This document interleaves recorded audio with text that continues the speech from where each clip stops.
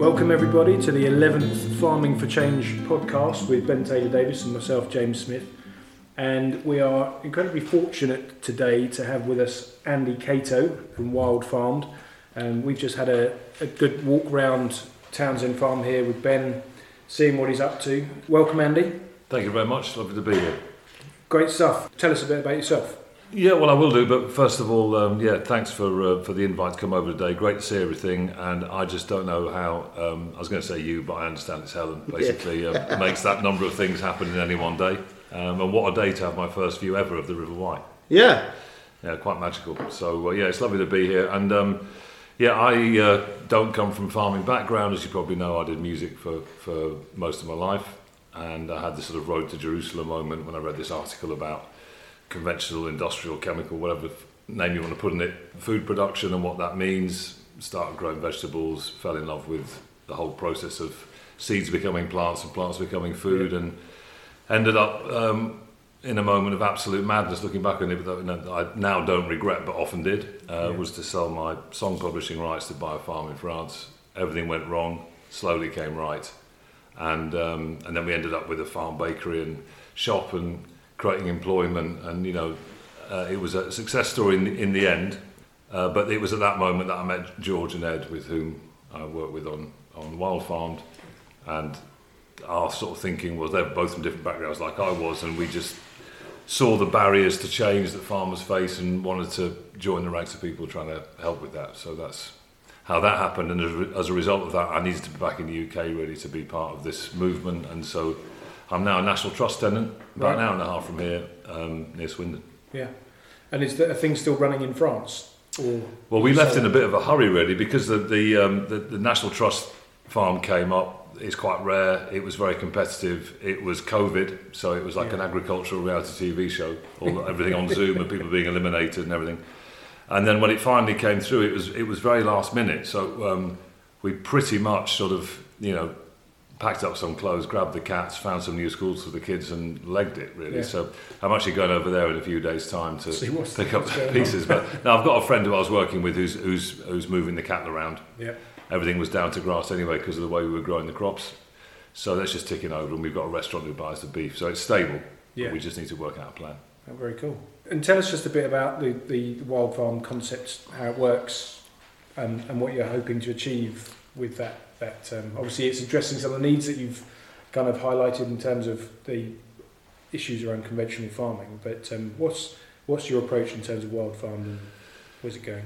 Yeah, I mean it's evolved incredibly quickly, not least because we've now got this community of around 50 farmers, some amazing people doing amazing things, and so it's a very movable feast. But the basic idea, which remains unchanged, was that I sort of battled through a lot of research and development and failures and everything else, and I was in a very lucky position that I could bail myself out of that by going and play some records, basically. Yeah. And so during that process, I became friends with the farmers around me, and they were all from farming families, and became acutely aware of the very underappreciated skill set that being a farmer requires. Just quite amazing levels of problem solving and just skills across such a massive range of areas.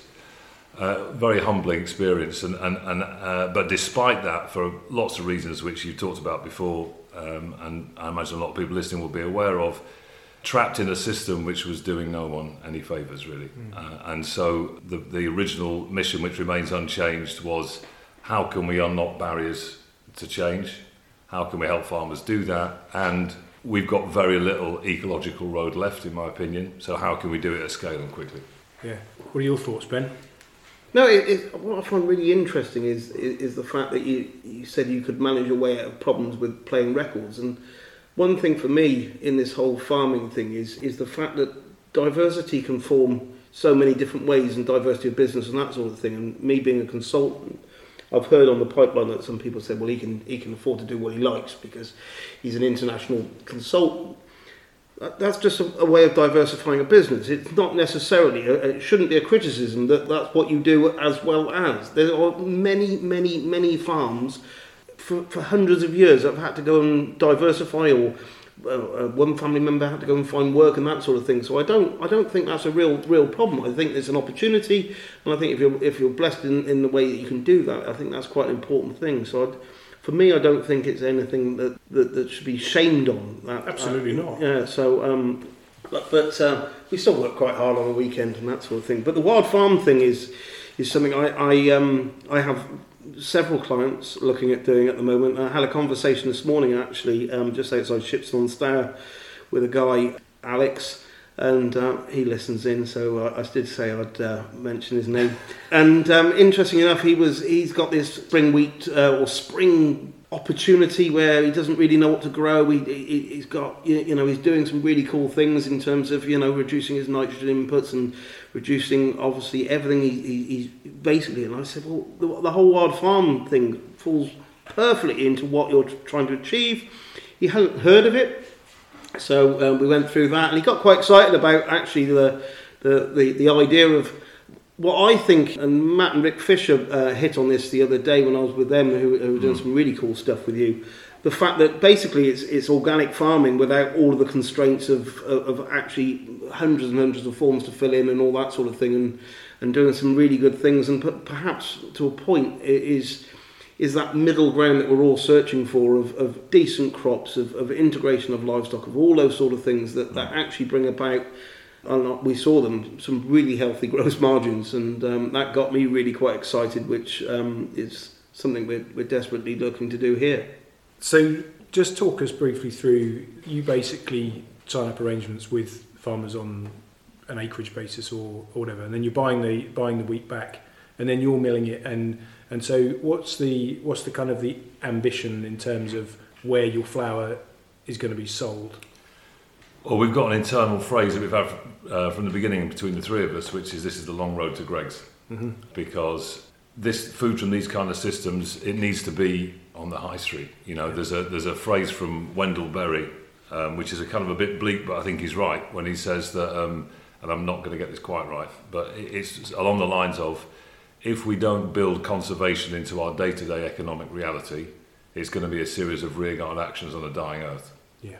And I think that was very beautifully put. And so our goal, because in France, I got to the point where I was doing the local community food thing. Now, if the whole countryside could be redesigned to be like that, magnificent. The reality is that we haven't got much time left, and it isn't like that. Yeah. And so how can we work within existing structures? And obviously there's arguments about land ownership, there's arguments about supermarkets, there's arguments about all these things. But you can get into a trap where you think, well, I can't fix everything, so I'll fix nothing. Yeah. So our focus is we've got to get food from these systems onto the high street. Yeah. Doing that is complex for lots of reasons, not least because we're having to be competitive against other food suppliers which are not paying their environmental bills and health bills and all the costs that Henry Dimbleby outlined in his report. And it's complicated for lots of reasons, but that is our North Star. We've got to get onto the high street. Yeah, yeah. And I think that's one of the things we've talked about is this whole thing that as we've kind of ignored the environmental cost of food and everything else, not only is the wider environment suffering, but human health is suffering because the quality of food has declined so desperately over the recent decades. But it's really interesting to see that. Have you, in terms of you've obviously got a set of rules around how your crops are grown for Wild Farm.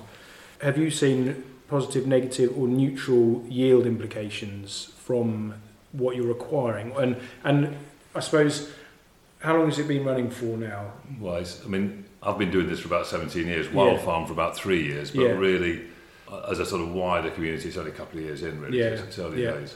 And feedback from growers initially, and because if I understand correctly, it's no synthetic ferts, no herbicide. Well, no, keep going, because it's just changed. No, this is the pesticide, basically no synthetics, effectively. But that's just changed, which is why Ben was grumbling in the back. Yeah, well, he's always grumbling. Yeah. No, not at all. I mean, what I love about the whole idea is that Wild Farm are actually listening to the guys producing and saying, we're really struggling with X, Y, and Z, and the small tweaks that are coming in, I think, are fantastic. That essentially the role of nitrogen is certainly an issue when it comes to growing quality wheat. for a milling market and that sort of thing, and getting protein and that sort of thing. So that's certainly something that you've looked at, and I actually think you've probably gone a little bit too far. I think we could scale back a bit that bit of nitrogen, but those that want well, just on that point, because the nitrogen up to this point, none of our growers have used any nitrogen. I've always farmed organically, so I was just coming from that point of view anyway. And what we found was, well, there's just lots of factors that are coalescing around this. One is that when we spent hundreds, if not thousands, of hours with procurement departments of high street operations of all types, taking them into fields, saying this is why your procurement budgets matter. You can turn fields that look like this into fields that look like this.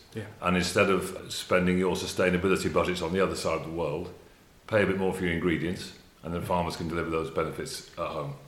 This is a drum that we've been banging incessantly. Because you don't need offsetting. You just need to do the right. It's insetting. It's doing the right thing. Is the trendy word for it, isn't it? But so then we started to get a bit of traction with that. But then some of them raised the question, because food security post-Ukraine is everyone's head. So if we just back you and the whole landscape becomes this form of growing cereals, then are we not going to just rely on imports of grain from China? That's a reasonable question. And so you have to then do a calculation, which we've done, which compares, in quotes, conventional production versus a wild farm, whatever you want to call it, but following our protocols, production on a hectare, to see how that drops out, allowing for how much grain goes to livestock and all the rest of it. And the long and short of it is that if you're including pulses in there and you're reducing the amount of grain that goes to livestock just a little bit, then it rapidly gets to a point where you can farm in nature's image whilst comfortably feeding everyone. We haven't got a calorie problem, we've got a food quality and distribution problem.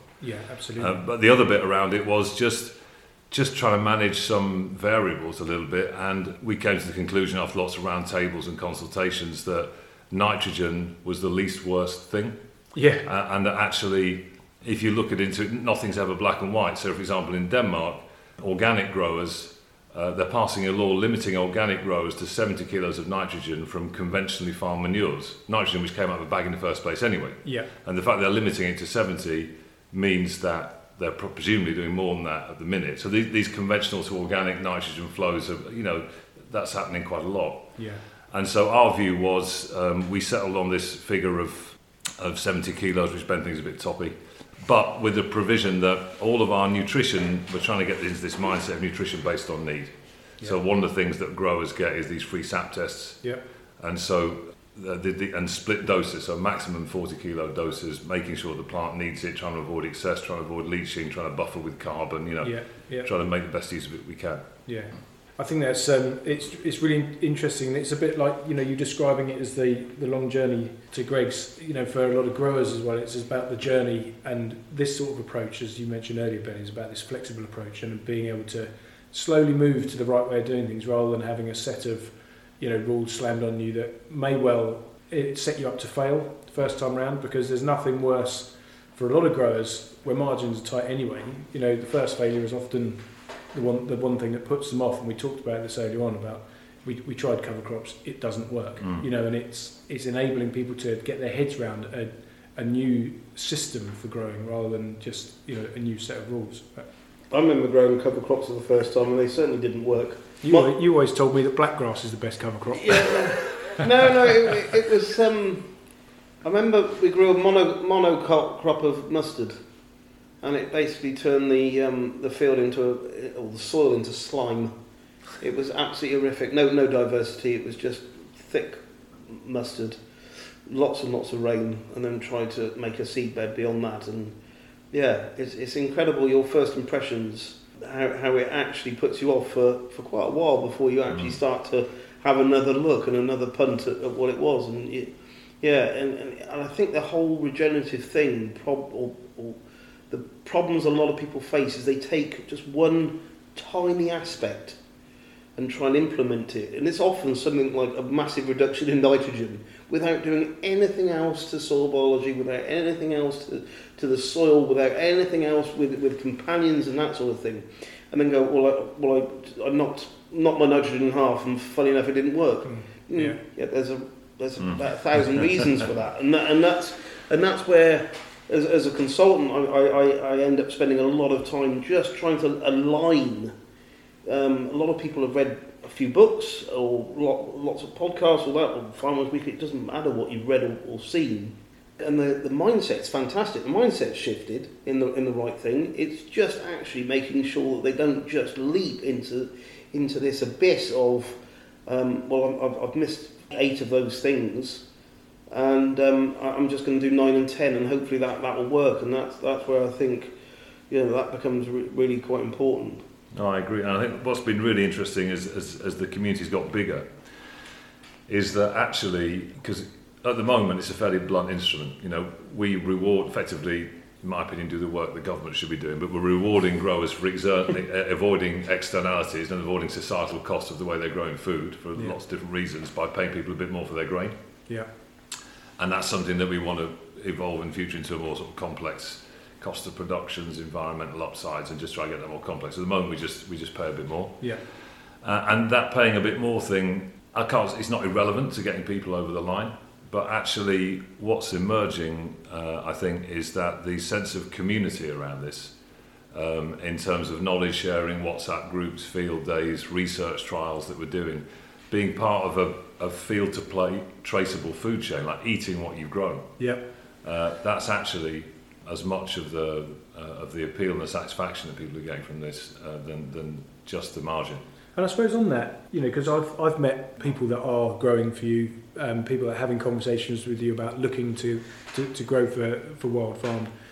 And obviously there are people that want to farm this way anyway. So and then it's like, and actually then there's a mechanic out there, there's a system out there, and a business that can actually provide the market for, because there's always this danger between conventional and organic that you can try and do something in a better way, but your product is then not differentiated from the other. So you end up in this place where you're operating outside your comfort zone, producing a product that has no extra value because it's just going into a pot with everyone else. So there's obviously people getting in touch because either through consultants or directly with Wild Farmed in terms of delivering that. What's your sort of like expectations with growth in terms of, is it basically as much as you can get? Because obviously you've got to keep driving the demand for your product. Have you got a waiting list, or how does that work? It's a movable feast, and it's oscillated over the last few months where there's more like there's farmers that were hesitant about taking on, or whether you know what I mean. Both ends of the spectrum can move. I think we're now in a spot where a lot of these hard yards with these high street people are starting to bear fruit, and so I think there's a real opportunity now to significantly expand the number of growers in the confidence that we've got a market for. I mean, ultimately, when anyone signs a contract, it's an absolute guarantee that we're going to buy the grain anyway. So if we can't, it's our problem. But I think at the moment, what we need, I personally think that there may be a tsunami wave of kind of faux regen branding, which may break over supermarket shelves in the not too distant future. Yeah.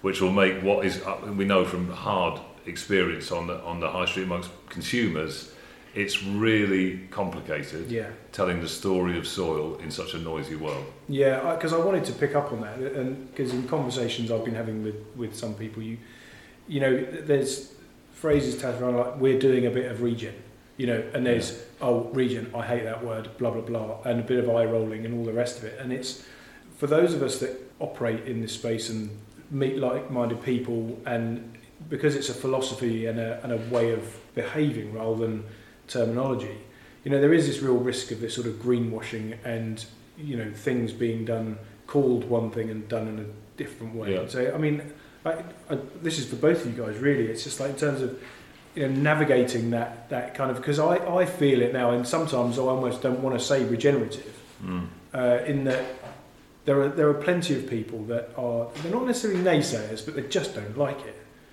which is absurd to me, really, because everything it stands for is basically represents solutions to a lot of our problems. But I'll just throw that out there and see what you guys think.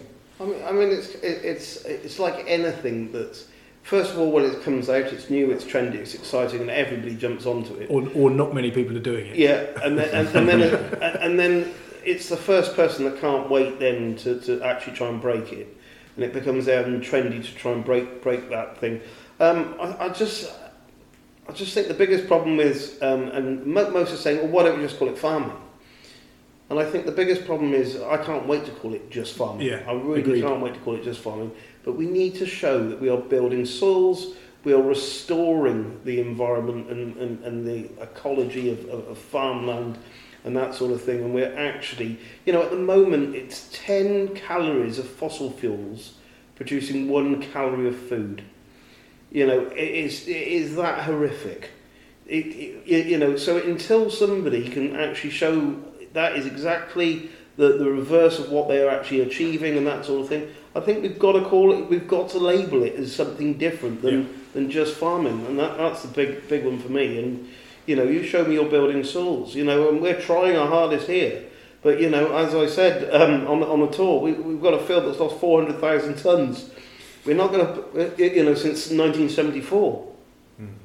We're not going to put 400,000 tonnes of soil back there in the next 50 years. It's going to take probably longer than that. Who knows? But organic matter and various soil building techniques are certainly helping. But I can't wait for the day that field sort of outgrows the 6 metre margin surrounding it, rather than actually just keeps dropping, what has been historically inches per year. So that's why I think regenerative is still an important word. And how do we combat as you say, the faux regenerative branding and that sort of thing? Well, we obviously think about this quite a lot, and I think every situation has its upsides and downsides. I was thinking about this recently, that the organic movement, to have created an internationally recognised set of rules, is an absolutely incredible achievement. I never really thought about it properly before. It's absolutely incredible. And with that comes consumer trust. I think of all the sort of 400-ish eco labels that are out, I think there's maybe more than that now. Yeah. But the organic logo has gained trust from that sort of rigour. Don't you think that's really easy though? Because it's set on a base of rules that are we don't rather than we do. I know, but I think whatever the whys and wherefores of the rules, they've got to a point where they've got trust. And when someone like us comes along, we're smaller, so we can be fluid and we can change these rules to get to a set of parameters which, with the best available information today, and based on the consensus of really good farmers today, we can say, right, if we adopt these rules and they're audited, so people are doing what they say they're doing, and we measure outcomes with people like the Soil Association Exchange or however you want to do it, then we're making things better. So we can go with all honesty to our customers and say, we're making things better. But they need to believe us. And so that, I think there's no magic bullet there. Now, part of that is kind of blockchain style, totally open supply lines from field to plate. Part of that is, I think, having a third party auditor, which we've got. And part of it, I think, is just through the openness and the sharing of the community. And my view is that there's a great example outside of food in Patagonia, in that they've got to a point where when you buy, in fact I think I'm wearing one, I am wearing one, but so when you buy one of these things, you might buy it because it's a nice piece of clobber, but there's trust in there. And I think that there's an opportunity to do the same thing with building these communities around food, and so that means you can do it in a way which avoids that regulatory rigidity, which is the problem when you describe it, when you get these very long kind of list of mustn'ts. No, it's interesting. As we walked round, we were looking at some different interesting bits and pieces out on the farm. You got some agroforestry that we were looking at. Tea? Tea. Absolutely. As a tea lover. Is that the first time you've seen tea being grown? Full stop, but never mind in Herefordshire, And what's the plan there, Ben? That's a great question. Agroforestry obviously becoming more and more mainstream, which is good. I mean, I love the concept of agroforestry because the establishment of an orchard, as you well know, James, means that essentially if I planted that whole field up into an orchard, I've then got to wait 3, 4, 5 years for return on investment. What I've got there is 17% of that field has gone into trees, which means I still have 83% of the annual income from annual crops, which is rather quite useful and facilitative. But in terms of the trees themselves, yes, what have we planted? So yes, we have planted some tea. We've planted every single fruit bush that we could actually come up with and think of. And then we have planted trees of anything from walnut through almond into hazel into filbert on a nut side, and then everything from apricots to plum to cherry to, I can't actually think, crabapple. I'm just trying to think. Yeah, mulberry.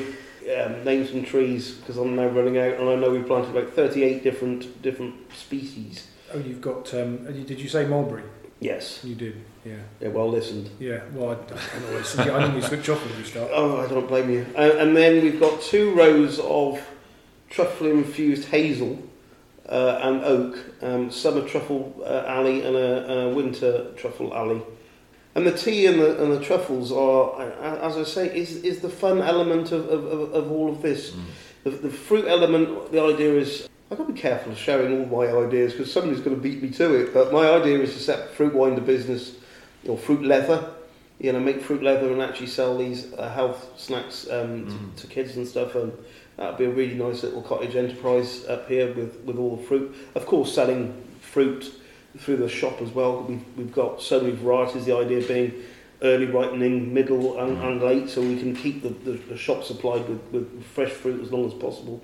And then taking yourself out of that comfort zone or putting a bit of fun or a bit of interest, I can just imagine, probably not me, but Helen with a pig trying to find summer truffles because I've sold far more than we have. But yeah, I just think that element of a bit of fun, going up there with a pig and not having a clue what we're doing. Probably the pig will eat most of the trees. Who knows? In years to come, it'll be a bit of fun. Probably run to the tea. But like I said, I mean, I just find that the really inspiring bit of learning, of something, of taking yourself way out of the comfort zone to just make things so interesting and so different, and it's like, we planted the tea actually in September, went back in October, and one of these tea bushes had got a flower on it, so I dragged the whole family out at about 4:30 at night with a head torch to show them how amazing this flower was. The following night we'd had a frost and it gone, and probably frosted the whole lot. Who knows? Yeah. But we're just having a great time. It's just good. Is it not good fun? Is it not interesting? Isn't that what we should be doing? Yeah. It's a bit like Joel Salatin's phrase of farm like a lunatic. We've got a genuine lunatic here, and he's farming like one out and about in Townsend. You're obviously farming as well, leading from the front in terms of how you're farming yourself. Can you just give us a bit of an idea of what daily life is like at the home farm? At the home farm, yeah. I mean, I have to say it's changed a bit, not necessarily in the direction that I'm keen on, in that particularly over the last few months, trying to work out through these updates to the wild farm protocols. I've been on the road a lot, which was something that one of the reasons I got in this was to avoid that. But and so I've gone from a situation where in France it was me and my mate every day doing everything, and which I loved. I mean, I didn't love every task, but I loved that way of living and finding stuff out. And so I haven't been doing hands-on every day for the past few months. When I am there, this time of year, it's that that slightly uneasy feeling that you get at the bottom of your stomach when you're just aware that spring's coming, and all of a sudden it's a bit lighter at 6 o'clock, and it's coming, and because there's all kinds of, as always, things that I want to find out before recommending them. Yeah. And so I won't go into all the details of that, but this thing started with me being obsessed with the idea of pasture cropping, and hence developing this into Raumoa and so on. And that's now developed in no small measure, thanks to Christine Jones and other people, into basic things around plant family diversity. Yeah. And so for some of our growers, that simply means planting wheat and beans. Yeah. But I say simply planting wheat and beans, I'm going to correct myself there, because actually going from a sort of mindset of control, which a monoculture is all based on, to trusting and nurturing symbiotic relationships, which is what happens the moment you put two plants together and you remove all the size, is actually massive. So I don't want to belittle that, but in any means, it's actually a massive step. It's more than just doubling. Yeah, it's more than just whacking some beans in with the wheat. There's a whole change in relationship with the land that goes on when you take that first step. And so that's a great way in, and I'm now working with the Inter Raumoa in a different context. It's basically a way of managing more complex infield diversity. And one of the Can things, you just give us some examples of that for people that are listening? one of the things that I want to try this time, and Mike Harrington is going to try it with some of his growers as well, is we can all relate to the planting of cover crops after harvest sometimes being problematic. You don't get enough bang for your buck to get what you want out of them. And so this year I'm going to try interseeding the inter-row cover crops in May. Okay. And then manage them with the mower up until the harvest. But it means that when the harvest's done, the cover crop is implanted and it can crack on. Yeah. Unless you get a very wet May, June, and the cover crops up to your neck. Yeah, I mean that's a something that we touched on as we were walking around in terms of the impact of a more volatile climate, and farming is about getting the right thing done at the right time, and this kind of more nuanced approach and using more diversity and more green cover and everything else, and livestock and everything else. How do you see the importance of what we're doing in terms of not necessarily mitigating climate change, although indirectly it should do through carbon cycling and cooling soil surface and everything else, but in terms of enabling us to, in light of food security and an ever-changing climate, how do you see the sort of the implications of what we're doing, meaning that we can keep producing food? Is there greater flexibility in these sorts of systems that mean if you have a really wet May, can we get away with it, or do you? Is that it's not necessarily the best phrased question, but we've got a lot of. You're absolutely right. Yeah, thanks. Well, I mean, we've got that bit right. Probably the most dreadfully phrased question. Well, you try and phrase it. What are you trying to ask?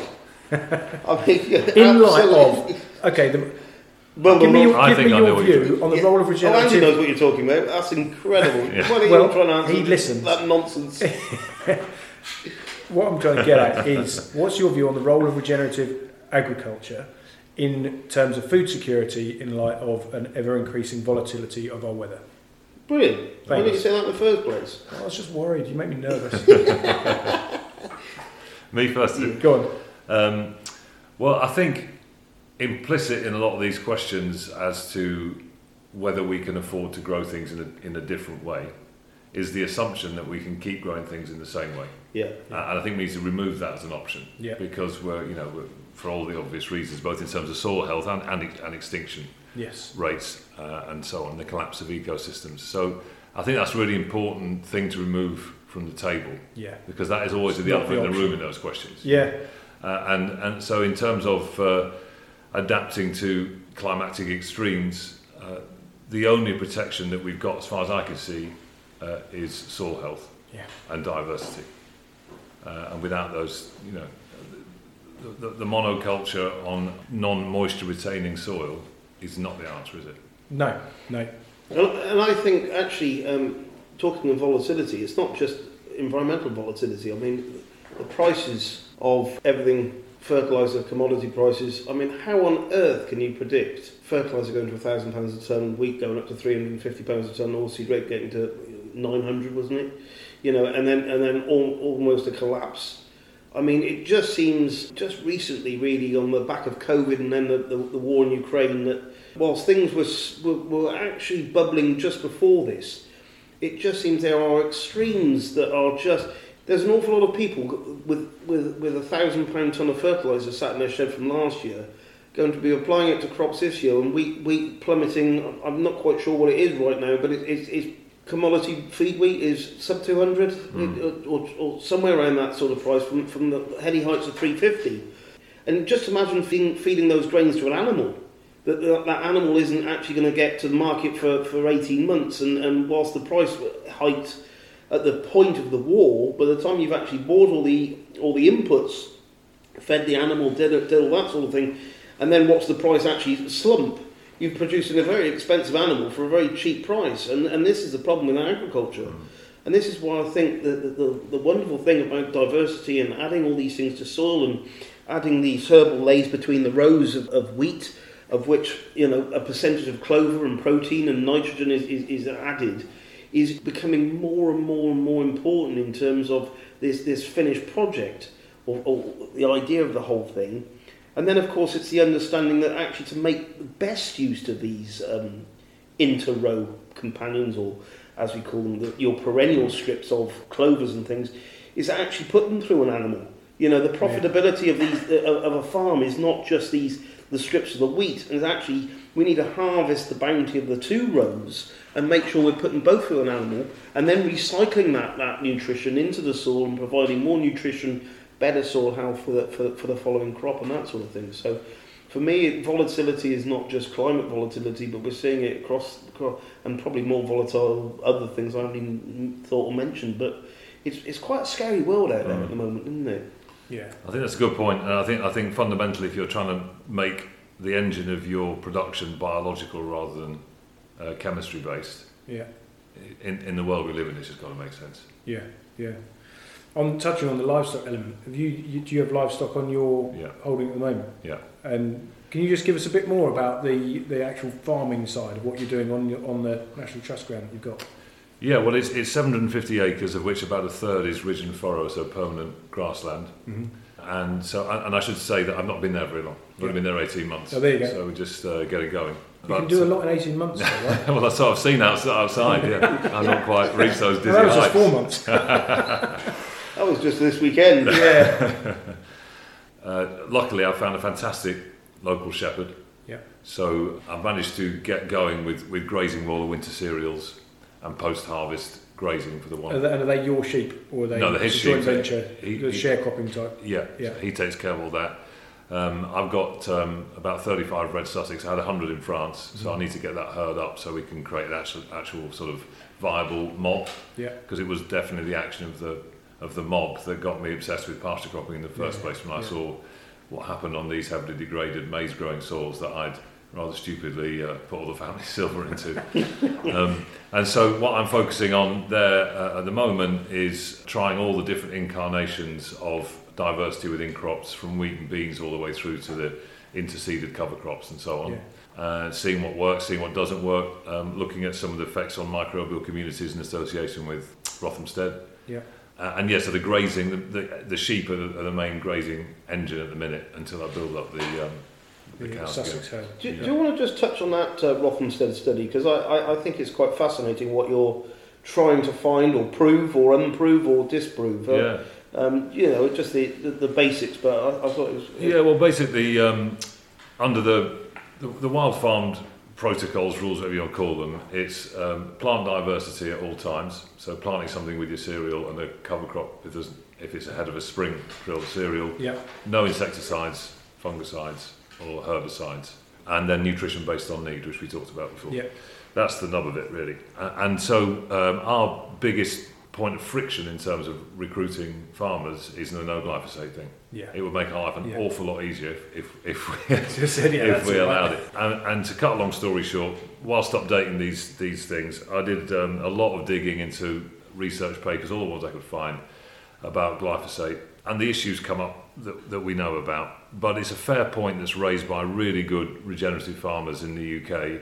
A lot of that data around the consequences of glyphosate come from Roundup ready corn and soybean systems, very heavy applications, often kind of corn, soya, but fallows, no cover crops, no bio, and so on and so forth. So it's not really so far wrong the other way. Exactly. And there's one thing blamed for it. Yeah, and so we end up quite often in a conversation where someone is saying, if I use a small dose of glyphosate buffered with citric acid to kill a cover crop ahead of drilling spring wheat or whatever, that's better than tillage. Mm-hmm. Or is it? And actually, when you look at the research papers for that, there aren't any. Yeah.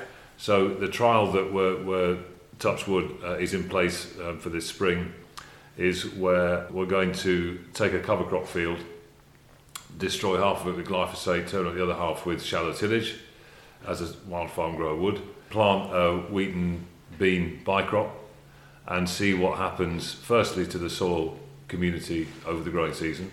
So in other words, whether one would expect that maybe the soil community takes a bit of a bigger hit in the first instance with the tillage, but is there some kind of antibiotic effect of the glyphosate which lingers longer? I don't know. Anyway, see what happens to the microbial community over the growing season, and also test the grain from both halves of the field for any residues in the harvested crop. And I think at least, one study won't solve everything, but at least we've got a bit more information. For me, that's been the $1 million question really for the past 5, 6, 7 years for me. Where is the enemy? Is it in a glyphosate application of 1.5 litres to do what it needs to do, actually tillage. The problem, of course, then comes tillage. What depth of tillage are you using, and all that sort of thing. I mean, Dr. Christine Jones is a firm believer in that. And quite a few others actually. Graham Sate being another one is of the opinion that a small amount of surface tillage actually, whilst it does a bit of initial damage, generally rejuvenates the soil quite a bit and actually leads to an explosion in soil life, whereas glyphosate seems to linger. But you know, these are the studies that I've been desperate for somebody to do, and I'm pleased somebody's going to at least have a go. And get some answers. I mean, it's just so hard. The trouble is, you know, measuring microbial populations in a field, you can move 2 foot and the whole thing changes drastically. So it's trying to get that consistency of measurement between the two. But you know, fantastically, you're giving it a go, and I'm desperately excited about the results really of what he's doing. Watch the space. Absolutely, yeah. So you've talked about wild farm wheat and that sort of thing. Now, of course, a rotation in my mind doesn't base around annual cropping of wheat followed by wheat followed by wheat. And therefore, where are you now in terms of wild farm, what you're doing now, and potentially where you're hopefully going to get into in the future of making a more sustainable wild farm rotation, so to speak? Yeah, well, it's a good. I mean, I think there is a really interesting point around rotations in general and whether they were an effective tool at mitigating disease risk from monocultures. And when you get out of monocultures, you know, nature doesn't rotate. So, but I think there's a discussion to be had there. But yeah, in the short term, farmers need options. So what we say at the minute is that anyone who grows a bicrop of peas or beans, we just buy the lot. We deal with the separation. Again, commercially that's highly challenging, but we're just trying to remove barriers to entry as much as we can. Yeah. And working with Hobbadods, I've also been doing brilliant work in pulses for years. So we can try and make sure that ones that hit human spec can get, you know, the right market. We've managed to add barley to the offering, which is great, and the one that we really want to get over the line soon is oats. Mm-hmm. And I think when we get to the point where we've got barley, wheat, oats, and pulses, you know, you can build something, which is important because under the new updated, I don't like the word protocols, but rules doesn't sound right either. But anyway, standards is good. Standards is better. You've been in enough of those meetings, haven't you? Yeah. But what we're saying in that is that, you know, as everyone here knows, but change takes time. Yeah. And so from now on, a wild farm relationship will be a 3-year plan. Agronomy support to build that 3-year plan so that you've got time to see what happens when soils begin to respond, and hopefully that will give confidence for people to, you know, enact change over a wider area, which some of our growers already have, not with us, but across the whole farm. They've done a bit, and they thought, this is working, which is the point of this whole operation. When you start, you don't have to do the 3 years, but if you do the 3 years, you have to keep doing it on the bit where you started, so you can see what happens. Yeah. And so it's important that we've got the ingredients to build that 3-year rotation. Interestingly, I mean, with your livestock, is there not a temptation for wild farm beef, wild farmed meat? 100%. I mean, we spend a lot of time working with growers, particularly in the areas of the UK where livestock's pretty much disappeared, trying to help them with flying herds. It's a requirement, well, it will be once these new standards come in. That, before we just recommended, you know, I've just seen it with my own eyes, and a lot of our growers have just a massive impact of livestock on the landscape. So it was a recommendation. What we're now saying is that once in the 3-year programme minimum, you have to put livestock across your crop or your cover crop, just so you can see it, and we'll help people with that. And so the logical conclusion of that will be, you know, wild farm beef, wild farm lamb. That would be fantastic, and that is simply it's an hours in the day question. You know, we're a small team of people trying to run a public education programme, trying to support a big community of farmers. And also, massive part of the challenges here is we're trying to deal with the fact that our whole grain storage and processing infrastructure is based around monocultures. And as soon as you start making those into bicrops and polycrops, it's hard. Yeah. So we've just got a lot going on. Yeah. But if you want to, you know, add it to your list. Yeah, well. Helen? I mean, I do think that a regenerative label on the back of a livestock production would be nice. And the Wild Farm, if there's one thing out in the marketplace at the moment that's certainly got a lot of respect, it is that Wild Farm brand. The people that have been dealing with it and the people who've heard of it are certainly, and that's what I like about it at the moment. As long as it doesn't get too bastardised, really, but at the moment it's got a reputation of, this is actually some really keen, good things happening, and all for the right reasons. And that's why I think, actually, if we can keep that name, you can keep that name where it is. I think the world's your oyster. Well, I mean, I think the livestock thing is something I've been saying to. Since the kids used to come to the farm in France a lot, I was a vegetarian for 20 years. And so when I took a cow to the abattoir for the first time, that was a moment of deep introspection. And I stood with the animal. It's all very lo-fi down there, so it's horse box. I delivered it myself, dropped it off. It was up to me to put it in the right pen and all that. And I stayed with it until nightfall. And I asked myself a lot of questions during those couple of hours. And I remained convinced that in terms of mankind's relationship to living things in the widest possible sense, the impact of livestock in farming systems is just an immeasurable upside. And when the kids used to come to the farm, there'd be a kind of worm test where we'd say, right, go to the neighbouring field which is organic, mainly growing soybeans, and anyone who finds a worm, free pan of chocolate, safe in the knowledge that they just wouldn't find one, and then they come back to our fields. Did you ever buy any pan of chocolate? And there was a bakery there, so I never had to buy any anyway. But didn't have to give many away. No. And then compared to all the abundant life in the pastures, so I just think that the message of the roles that livestock can play in a flourishing farm ecosystem, as contrasted to the meat, which gets a lot of the stick and is the main driver for veganism and so on, is a story that really, really needs to be told. Because that feeds into, I was thinking that in terms of the potential rate of change as this new way of, well, it's not a new way, but returning to an old way in a modern era way of farming gains traction, because typically the majority of monoculture seed crops have been grown for animal feed. And then, because we've had this, the animals have gone off the land and they're all in sheds, and then you've got monocultures being grown in a chemical way to feed the livestock, which comes with all the problems that we've been talking about. As you then bring the animals back onto the land and you're feeding them this diverse, more natural diet and everything else, you we need the livestock back out the sheds, back on the ground, eating diverse plant communities, because to my mind it's a bit like pulling the thread in an old jumper, and all of a sudden you've got no jumper left, because it really, and for most farmers, when you, like you say, if you can just demonstrate the change to a farmer and the penny drops, I think the rate of change potentially is huge in terms of just getting that connection back and getting the mixed farming back on as much land as possible. And it's one thing to do it on a small scale, but then it's about like these flying herds, and because it's a classic thing, isn't it? It's like, oh well, there are no cows around here, well, there are no sheep over here, and the sort of like the arable livestock divide, maybe east-west to a certain extent. Yeah. So there's what do you Ben? It's massive potential, don't you think? That as it gains traction, that I would like to think that before long, it's just normal. It's farming, like you say. It comes back to, it's not regenerative. It's farming is regenerative. I mean, for me, animals have transformed this farm. It's awesome seeing them here. I have to say, for numerous reasons. First and foremost, animals are the soul of the farm. First, I can't explain more. Seeing a calf born, seeing whatever those things are magical moments on a farm, that sort of thing.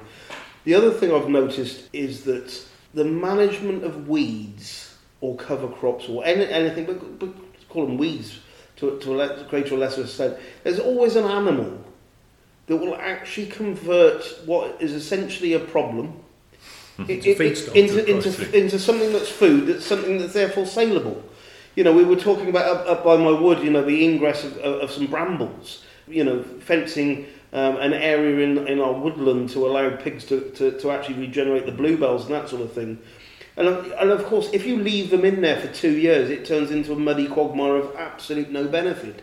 If you leave them in there for 6 weeks, where they actually take a bit of bramble, a little bit of this and a little bit of that, and a bit of nudging and a bit of ground turning over, allowing new saplings to take take hold and that sort of thing. That's exactly what a wild boar would have done back in the day of walking through there and that sort of thing. So animals are the solution, and 100% agree with you on this whole veganism and that sort of thing, of which I've got no real problem with. It's just the lack of understanding of how amazing they are at building soils, managed correctly.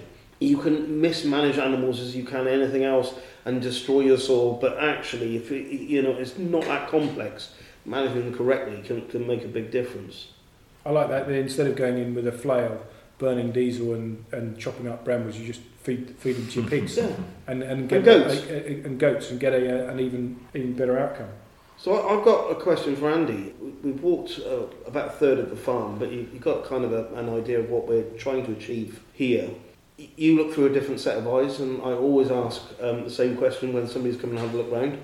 Where does Wild Farm fit here? What should I be doing? And and that sort of thing, because I'm very keen to get involved in what I think is a great movement, and therefore I'm going to ask you to give me some ideas of what I should be doing. Yeah, well, I'm obviously not going to do that. No, I mean, obviously, the landscape that you're creating here is the landscape that we're trying to create all over the country. So in the same way that there's a neighbouring farmer of mine who's been an enormous source of help and just become a great mate actually, called Sam Phillips, who's a wild farm grower, but he's doing it all already. Yeah, he's doing the whole thing already. So it's a very easy fit. And so all you need to do is get some beans in that wheat and dial down the herbicides and your rape companions. Yeah, and job's a good one. You try and take vetch out of oilseed rape. There are ways and means, and I just wonder whether the sheep might actually, if we turn the sheep in, whether they can graze the vetch down low enough and ignore the brassica. Could end up with nothing. But again, the beauty of having an agroforestry alley crop, you can fence the sheep into one part and just do that experiment and see what happens. And I think those are those moments that you take yourself out of that comfort zone and try it. I mean, I'm dead keen on planting some wild farm crops here. I love the ethos, and I think I need to be part of that movement before you become saturated, to be honest. And who knows when that might be. But I think I got to move. Yeah, well, that would be an absolute pleasure. It goes without saying. And I mean that rape thing is a classic example of the difficult decisions that have to be made. Because you can see the rape looks in great heart, no sign of any damage, and the companions are doing a great job. And to remove them as it stands requires a bit of herbicide. And what's best? Well, there are no black and whites here, but our standards. That's it. I'm glad I've helped in some way today. We're taking the best sort of consensual approach we can amongst our growers, so we can define something that we can explain to customers, and the customers know that if they buy that, they're participating in landscapes that are healing. Yeah, no, it's great.